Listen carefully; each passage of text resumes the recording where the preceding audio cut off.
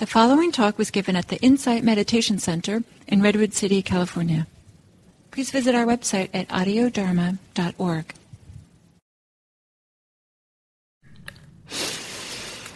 Y les invito entonces a encontrar una postura cómoda que permita que el cuerpo se suavice, que el cuerpo se relaje, se suelte.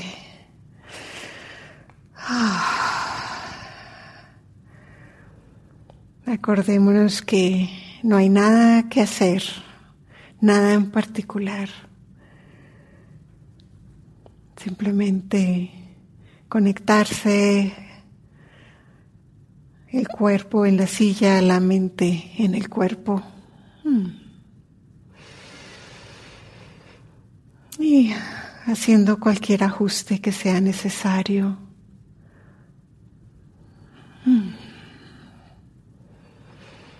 Cerrando los ojos o bajando la mirada.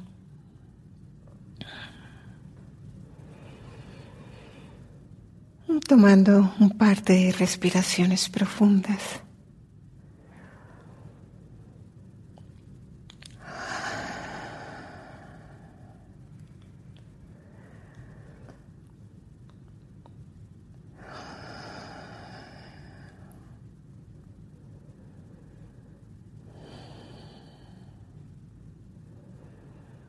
Sintiendo el contacto con el cojín o la silla.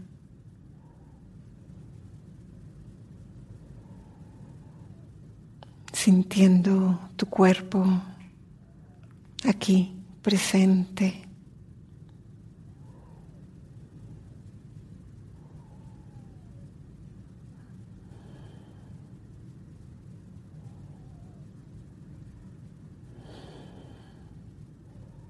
Sintiendo el contacto con la silla o el cojín.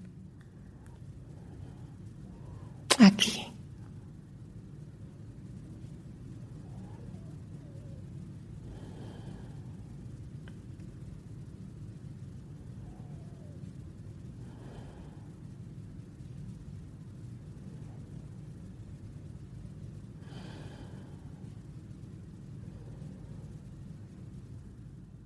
Llevando la atención a la cabeza, haciendo cualquier ajuste que sea necesario.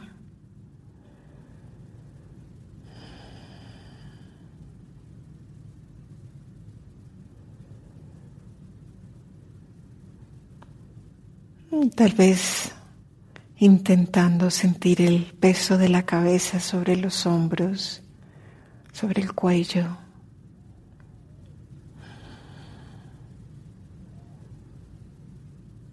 Y ajustando la postura.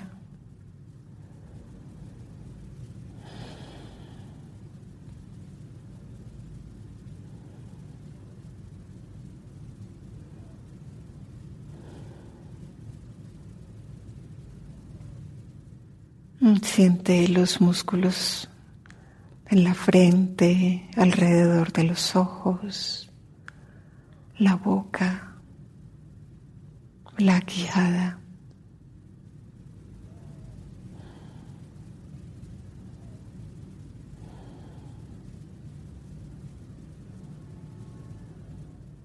Tal vez con cada exhalación, soltando cualquier tensión,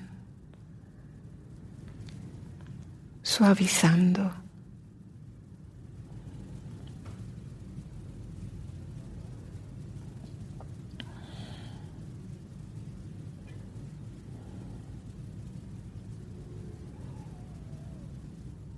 Llevando la atención a los hombros y dejando que los hombros se separen de los oídos.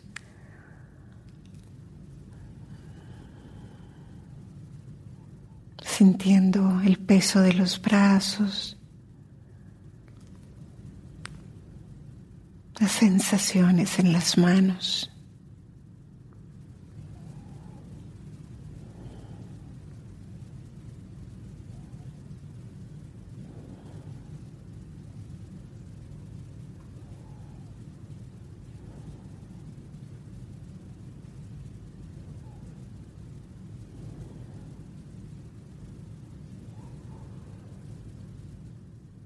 llevando la atención al centro del pecho, al corazón.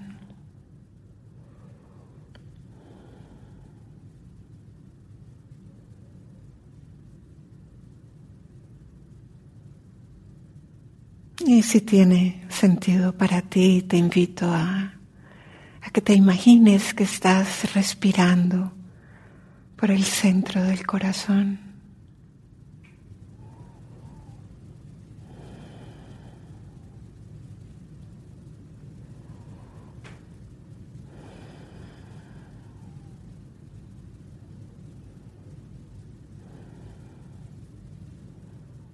Recibiendo la inhalación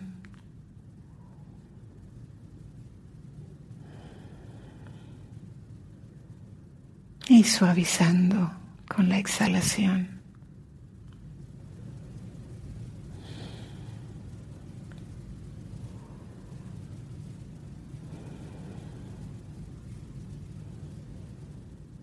Sintiendo cómo se expanden las costillas,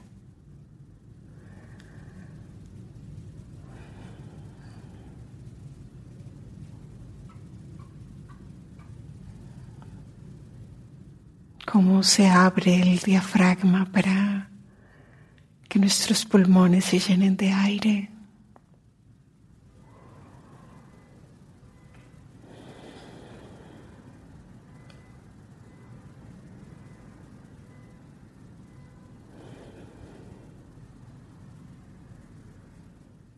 Y sin forzar la exhalación, mira cómo los músculos del tórax, el diafragma se suavizan durante la exhalación.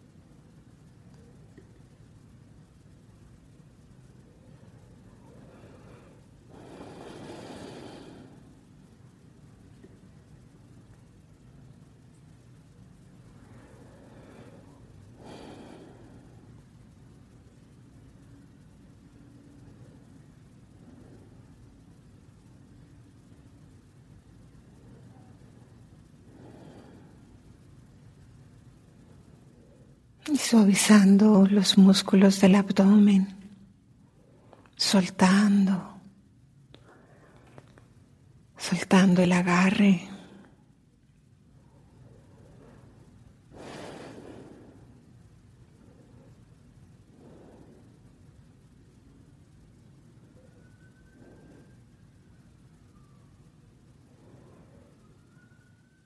Deja que se suavice el estómago.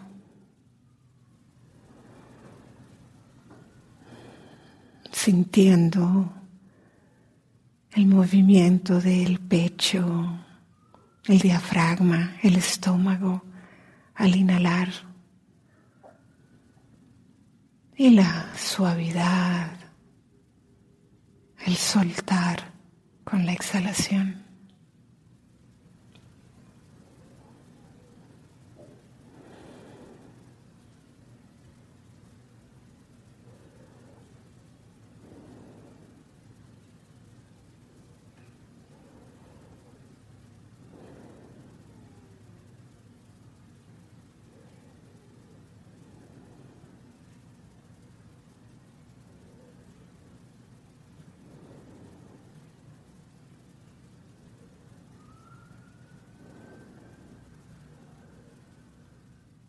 Si quieres colocar una mano o las dos en el corazón, en el pecho.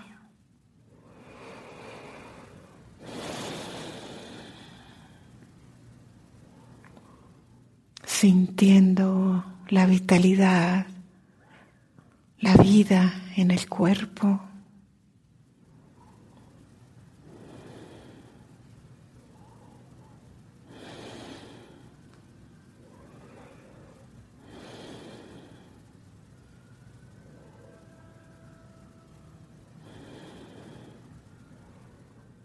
te invito a que te ofrezcas tranquilidad, serenidad, que pueda estar bien, que pueda estar en paz.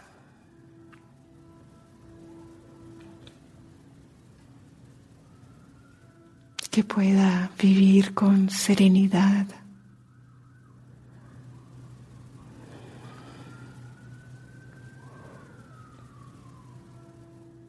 Y ofrécete lo que estés necesitando en este momento, con tus propias palabras.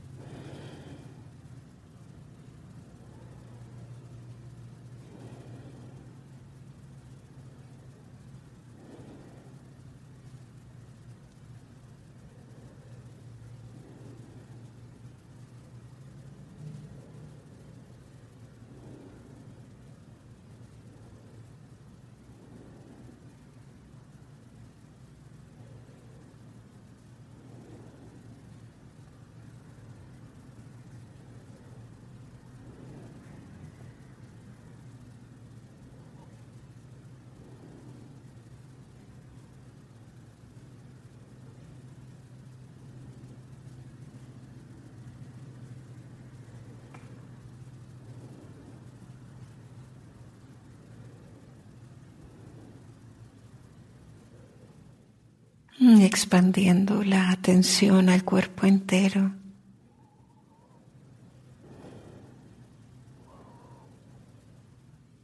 Deja que la atención, la conciencia repose en tu cuerpo, en tu respiración, en las sensaciones de las manos, los pies.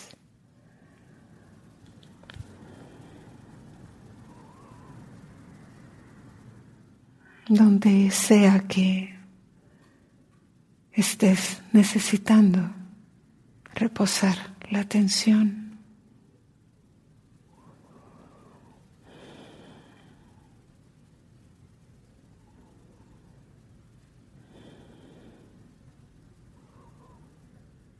Quédate con la experiencia en este momento. No hay nada que cambiar, nada que arreglar.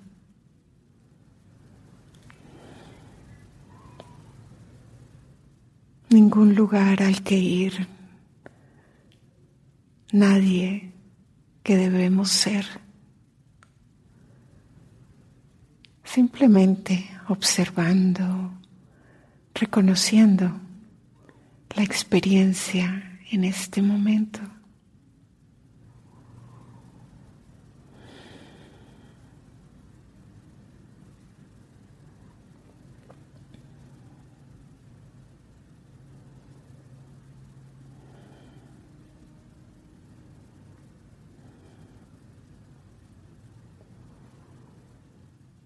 Con amabilidad, con cariño.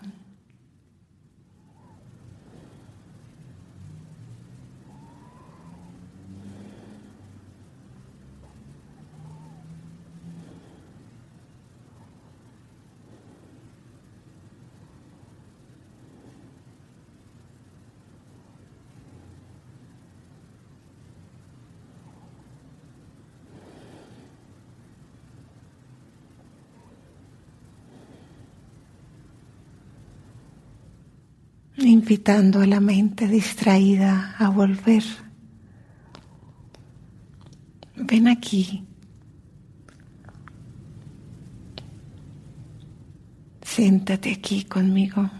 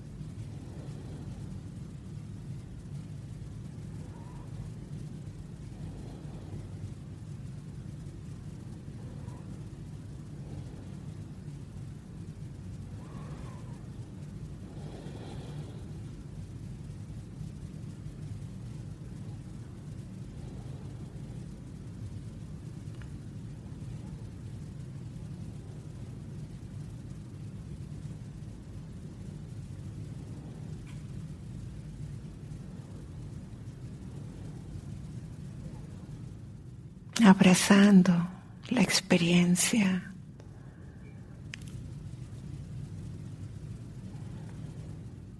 íntimos con la experiencia de este momento.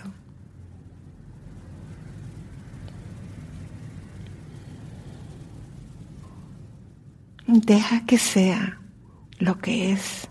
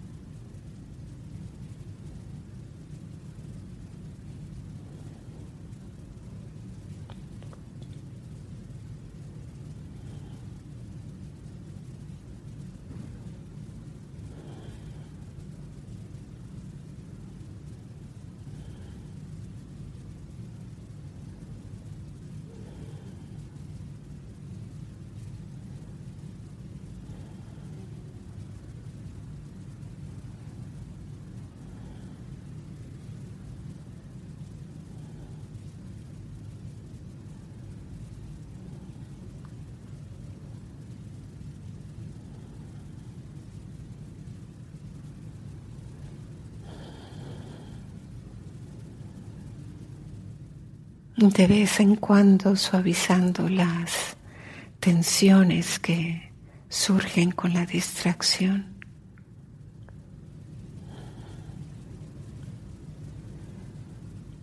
Ven aquí, siéntate aquí.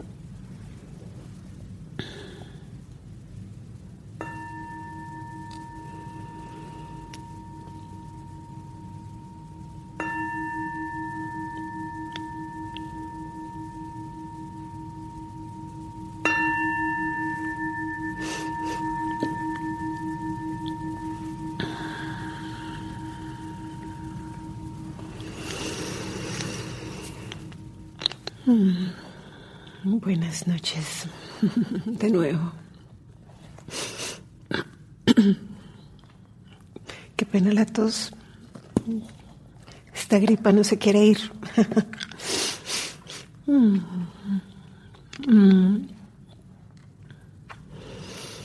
Esta semana empezamos a hablar de los obstáculos. La semana pasada hablamos sobre el deseo sensual y hoy vamos a hablar un poco sobre la mala voluntad. La palabra en Pali, vyapada, está asociada con el deseo que surge de la hostilidad. En general estos dos, el deseo sensual y la mala voluntad, están como emparejados. Podríamos decir que son opuestos, el deseo sensual que quiere, ¿no? Adquirir algo, coger algo, encontrar algo. Y la mala voluntad que empuja, ¿no? Que es al contrario, que rechaza. Pero a la hora de la verdad los dos son deseos.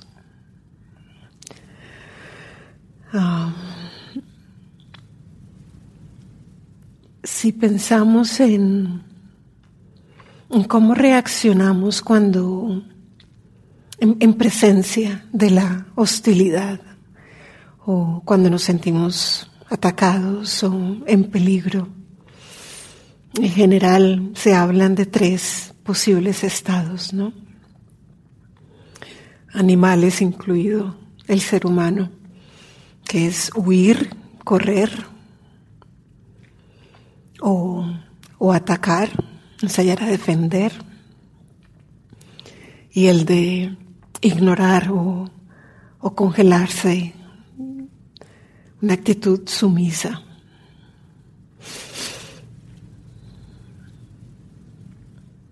Entonces, pensar en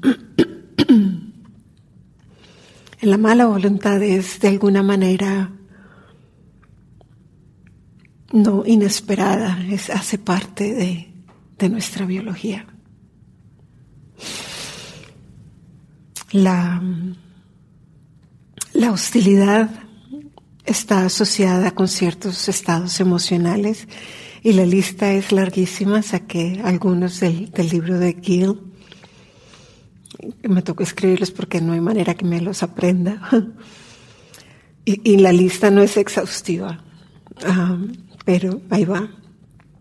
Ira, furia, rabia, resentimiento, indignación, irritación, descontento, asco, aborrecimiento, rencor, fastidio, resistencia, evasión, esquivar, crítica, juicios, maltrato.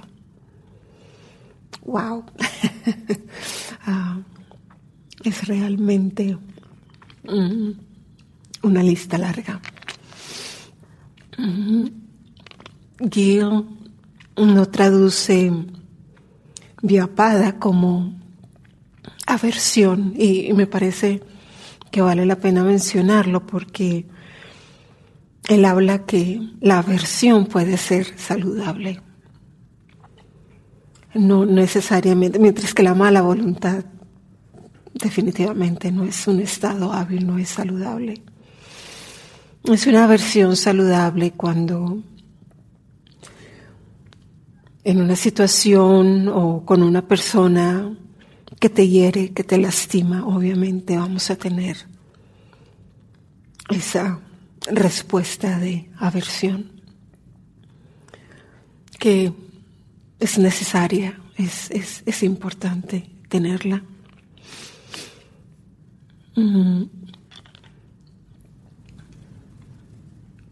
El problema con vyapada, con la mala voluntad es que sí son una reacción natural, de alguna manera, nos sentimos en peligro, sentimos que hay que defendernos, El problema es que tendemos a quedarnos como en ese loop, a siempre, a no salir de ese loop de mala voluntad, de rechazo o el tener la necesidad de defendernos o algo así.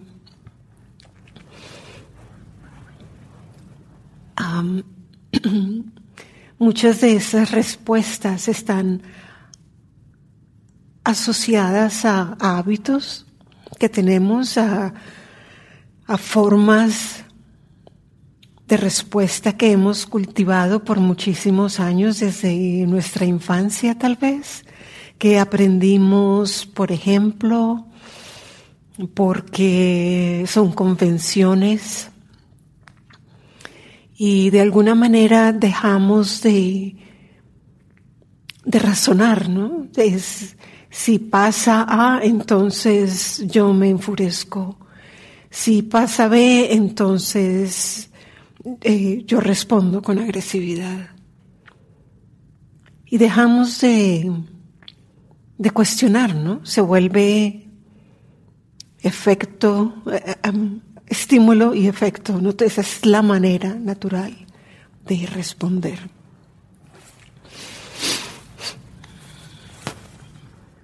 Entonces, cuando trabajamos los obstáculos en esta práctica, es empezar un poco a cuestionar esos hábitos. No nos vamos a deshacer de la biología de nuestro cerebro en un día, de esas conexiones, de esos hábitos. Es un proceso largo. Pero poquito a poco empezamos a aprender a cuestionar, a ir un poquito más allá, más profundo, a empezar a identificar esos pilotos automáticos, esos patrones automáticos de respuesta, que de nuevo llevamos cultivando años y años. No los vamos a cambiar en un día. Por otro lado, cuando empezamos a practicar la atención consciente, a hacer sati parte de nuestra práctica, al caminar este sendero, nos volvemos más sensitivos a esos momentos donde, la embarré. Y a veces cambiar el comportamiento toma mucho más tiempo, toma mucho esfuerzo. O sea que emprender este camino, decidir solamente observar los obstáculos, el deseo sensual o el deseo que nace de la hostilidad, requiere un valor, no es una tarea fácil. Porque de nuevo, muchas veces vamos a verlo después de que sucede. Y lo que antes no veíamos, lo que antes era parte de la ignorancia, ahora lo vemos con claridad. Volviendo un poco a cómo son parecidos y cómo son diferentes el deseo sensual y la mala voluntad, ese deseo hostil que surge de la hostilidad. Uno empuja y el otro quiere adquirir, traer. Pero al mismo tiempo, si lo sentimos en el cuerpo, a mí me parece, o sea, es mi experiencia, que se sienten parecido. Me parece que cuando estamos en medio de experiencias de deseo sensual o surgido de la hostilidad, nos sentimos apretados, el cuerpo es rígido, se estresa, la mente se siente estrecha. a la hora de la verdad no son tan diferentes.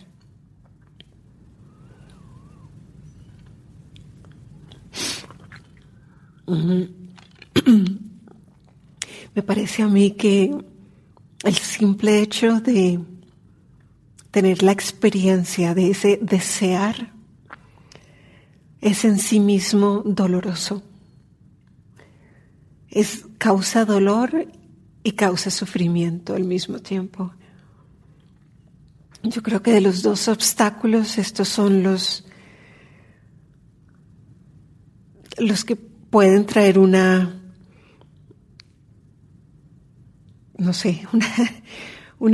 experiencia bastante desagradable. Hay una reacción en el cuerpo, hay una reacción emocional, hay una reacción de pensamiento. Son increíblemente complejos. Cuando estaba pensando cómo se siente el deseo, se me vino a la cabeza esta idea, una experiencia que posiblemente mucha gente ha tenido, y estás andando sin zapatos por tu casa y te golpeas un dedo de los pies con la pata de la mesa o la pata de la silla.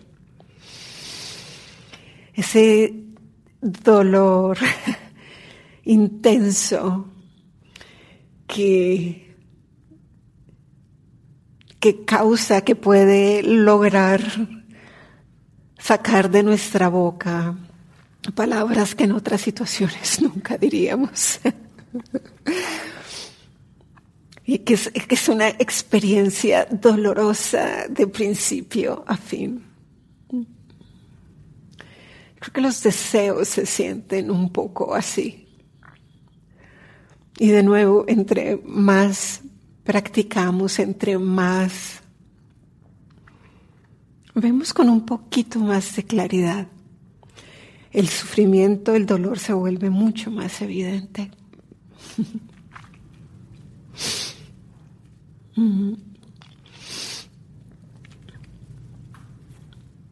Como cuando uno se golpea el pie, es difícil no reaccionar. Es difícil ver con claridad, es difícil escoger de una manera más hábil. Personalmente me tomó mucho tiempo tratar de parar el lenguaje colorido. Tengo la tendencia a pegarme los dedos de los pies y yo pienso que fue un recurso que me ha brindado la vida para aprender a controlar eso. Quisiera entonces traer los textos en este momento, porque se va a volver un poco más evidente, y es porque a veces la motivación que tenemos cuando queremos ver está impregnada de lo que deseamos. Y hace, por supuesto, que ver sea difícil y se nos olvidan las cosas. Y me parece que es lo que los textos nos dicen. Dice: cuando se mora con la mente obsesionada por la mala voluntad, pueden sustituir también deseo sensual ahí. Abrumada por la mala voluntad y no se entiende cuál es el verdadero escape de la mala voluntad que ha surgido. No sabemos cuál es la salida. Entonces no se reconoce ni se ve lo que es el propio bien, ni el bien de otra persona, ni el bien de nadie. Es por eso que aquellas enseñanzas que se han recitado por largo tiempo no vuelven a la mente.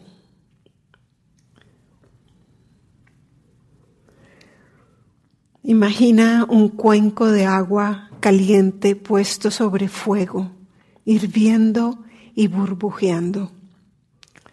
Si una persona con buena vista estuviese examinando su reflejo en ella, no podría ni conocer ni ver como realmente es.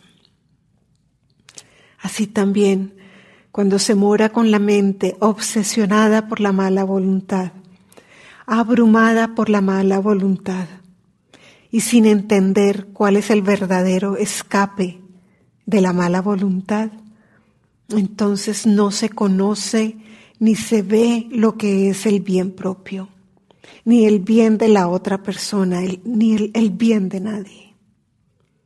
Y de nuevo, es por eso que aquellas enseñanzas que han sido recitadas por largo tiempo no vuelven a la mente. El deseo nos coge. Se nos olvida la manera de responder hábilmente. ¿Qué era lo que tenía que hacer? ¿Cómo era? Se nos olvidan todas las palabras en Pali. Se nos olvida sentirlas en el cuerpo. Se nos olvida aceptar la experiencia. Es difícil trabajar con los deseos.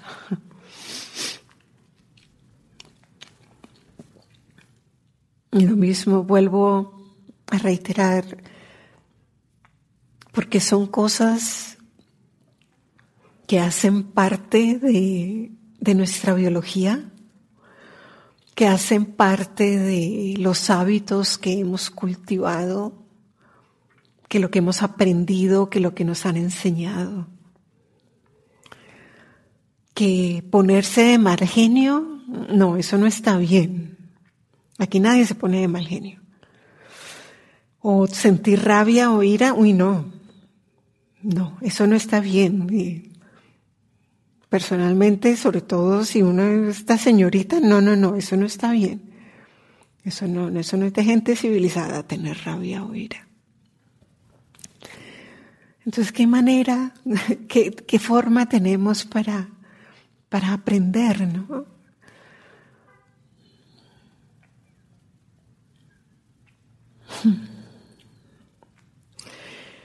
Me parece a mí que en esos momentos cuando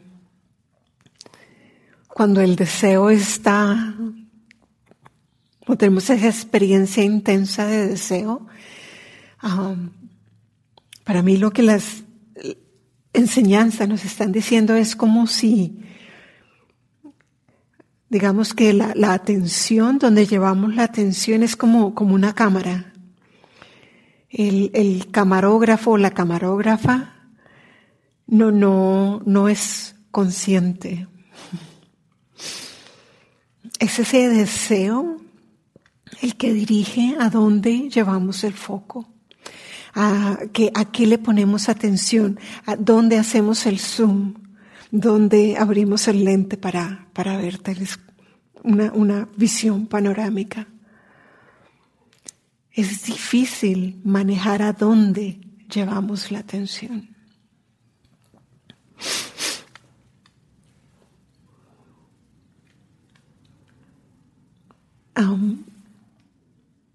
Hay causas externas, obviamente. El estímulo, el mundo exterior puede ser una fuente enorme de deseos sensuales y de deseos que surgen de la hostilidad. Lo vemos en la política, lo vemos en la publicidad, en los periódicos, en la radio. Está por todas partes.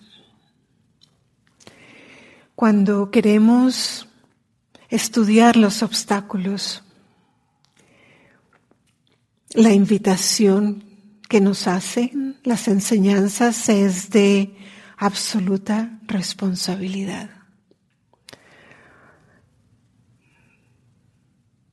De alguna manera sabemos que si casi no podemos controlar lo que viene del interior, mucho menos lo que viene del exterior. Cuando nos enfrentamos cuando queremos estudiar los obstáculos, cuando queremos observarlos, tomamos una total responsabilidad y solo vamos a mirar desde adentro. Si el mundo es injusto, la vida es injusta, tenemos enormes fuentes de sufrimiento, pero vamos a encontrar el valor, la tenacidad de ver los obstáculos de frente y explorarlos internamente. ¿Qué hay dentro de mí que puedo cambiar de perspectiva? De tal manera que va a ser posible responder de manera más hábil. Diríamos entonces que tenemos esas tres maneras de responder: huir, atacar, ignorar y tal vez responder con un poco más de sabiduría. Tal vez eso es lo que esta práctica nos extrae. Esa alternativa a estar a merced, a no tener control sobre nuestros impulsos o a estar siempre en reacción, a explotar cada vez que tocamos un detonador. Tal vez es posible responder con un poquito más de sabiduría.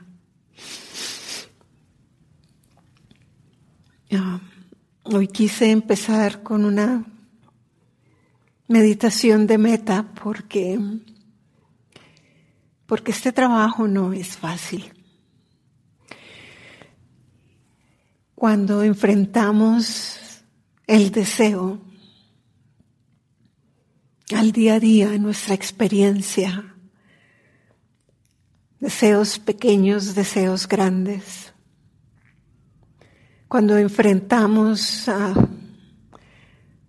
inclusive la aversión a nuestra aversión o el deseo a nuestros deseos, es importante armarse con las brahmaviharas, metta, compasión, mudita, upekkha. Esos son nuestros antídotos, esos son las prácticas, las enseñanzas que nos van a dar la fuerza, las herramientas que necesitamos para hacerle frente a los deseos. Las instrucciones que nos da el Buda son sencillas. Reconocer cuando el deseo está presente. Reconocer cuando el deseo no está presente. Saber qué es lo que hace que ese deseo surja. Y estar conscientes de cuando soltamos el deseo, cuando podemos dejar ir ese deseo. ¿Fácil? No, definitivamente no. No es fácil. Observar el deseo puede estar acompañado de vergüenza, de culpabilidad. Y si nos dejamos llevar por eso, vamos a abandonar la exploración de los obstáculos. Les decía cuando empezamos a hablar de los obstáculos que debemos traer ¿qué es lo que queremos? Queremos una mente en paz, serena, tranquila. Queremos un corazón sereno, abierto, en paz. De la misma manera, esas son las herramientas que podemos utilizar para explorar estos obstáculos. Amabilidad, cariño, autocompasión.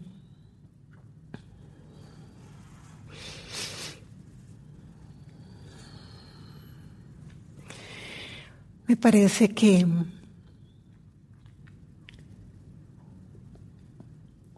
es tan fácil ver lo que estamos haciendo mal. Es tan obvio. Es lo primero que vemos. Y se nos olvida que en nuestro corazón, en nuestro interior, tenemos una profunda bondad. En el interior de cada ser existe la posibilidad de la bondad, de la benevolencia. Y de alguna manera es una elección enterrarla, ignorarla, y más bien dar rienda suelta a deseos, a hostilidad. Es importante reconocer lo bueno que hay en cada uno de nosotros. Eso es un antídoto. Eso es lo que Metta nos invita a cultivar. El simple hecho de desear que alguien sea feliz. Eso, si eres capaz de hacer una meditación Metta, es porque hay una bondad en tu corazón y hay que cultivarla. Entonces, cuando vemos esos obstáculos, esas iras, esa confusión, esos deseos intensos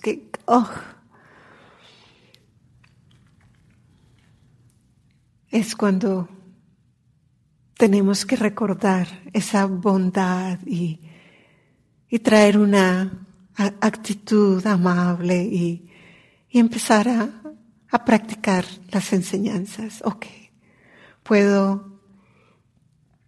Las diferentes técnicas, digamos, que tenemos a la mano. El reconocer que el obstáculo está presente. Reconocer que ese deseo, esa hostilidad está presente. Yo no soy ese deseo, yo no soy esa hostilidad. Esto es lo que está presente. Como la siento en el cuerpo. ¿Qué ideas alimentan este deseo? ¿Son ideas mías? ¿Son ideas inculcadas? ¿Son ideas de la sociedad? Empezar a cuestionar y a aflojar, a soltar el deseo y a saber que eso no me define.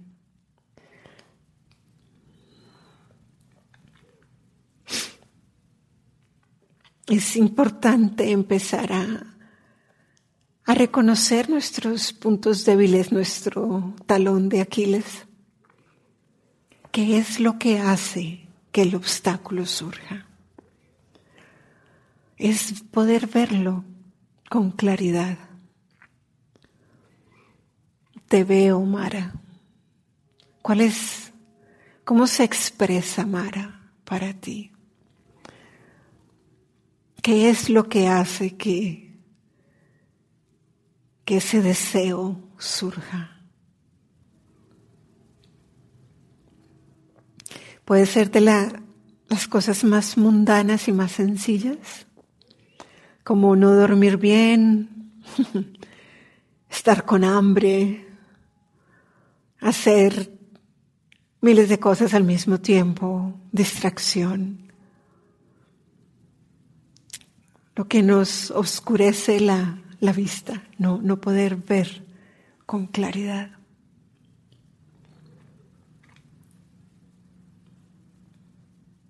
¿Dónde está? ¿Qué ideas alimentan ese punto débil? ¿Qué te hace estallar en deseo? Y es una búsqueda personal. Queremos ver a Mara. Queremos prevenirla. Sabemos por dónde viene la cosa.